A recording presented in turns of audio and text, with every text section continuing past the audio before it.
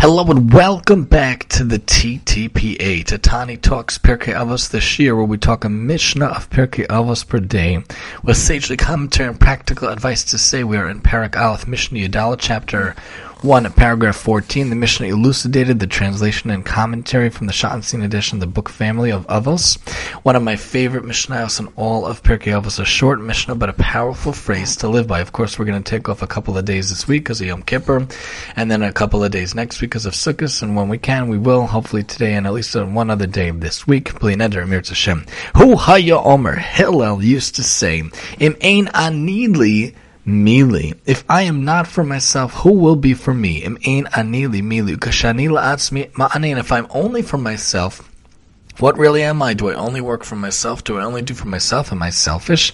I only keep things, my talents and my resources, my abilities and my material possessions only for me and no one else? Ve'im lo achshav imasai. If I'm only for myself, what am I? What worth am I if I don't share my talents, my gifts, and my ideas with other people?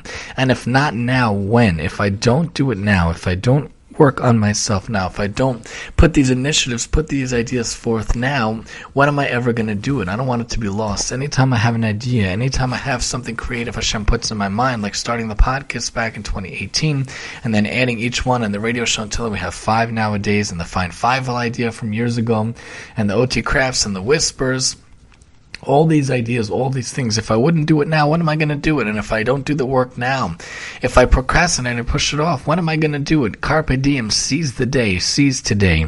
Hillel used to say, if I'm not for myself, who will be for me? If I do not work to earn my share in the world to come, who will earn it for me, as Rav points out? No one else can perform my mitzvos for me, Rashi points out. And when I am for myself, what am I?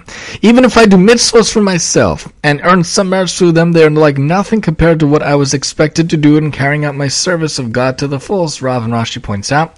Therefore, what am I? How important and worthy of merit can anything that I have done be considered if it is but a small part of what I should have done, Rav points out.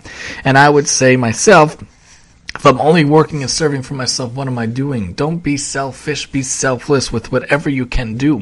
Whatever you can contribute to the world, you should. Use your talents, use your abilities, use your physical possessions to do for others. You have dining space, do something with it. We started a baking class so kids can learn how to bake, and I helped them do that. We had a backyard, we have a backyard, Baruch Hashem, we ran a camp to try to help out parents. We have the space. What can we do? How can we help people? I have the ability to do podcasts. I tried to do so. I have this idea for Fivel. I tried to use something with it. What can we all do for the world at large, not just for myself?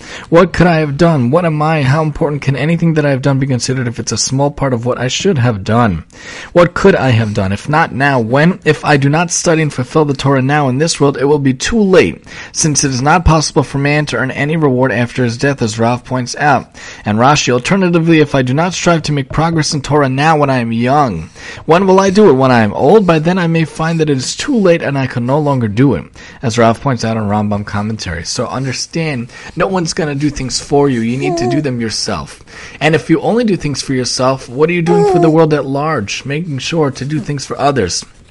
And if you don't do it now, when are you going to do it? Make sure to utilize your gifts, utilize your talents, utilize your abilities to help the world. Don't save things for yourself. You buy lots of books, share them with other people like we do in the Freelancing Library.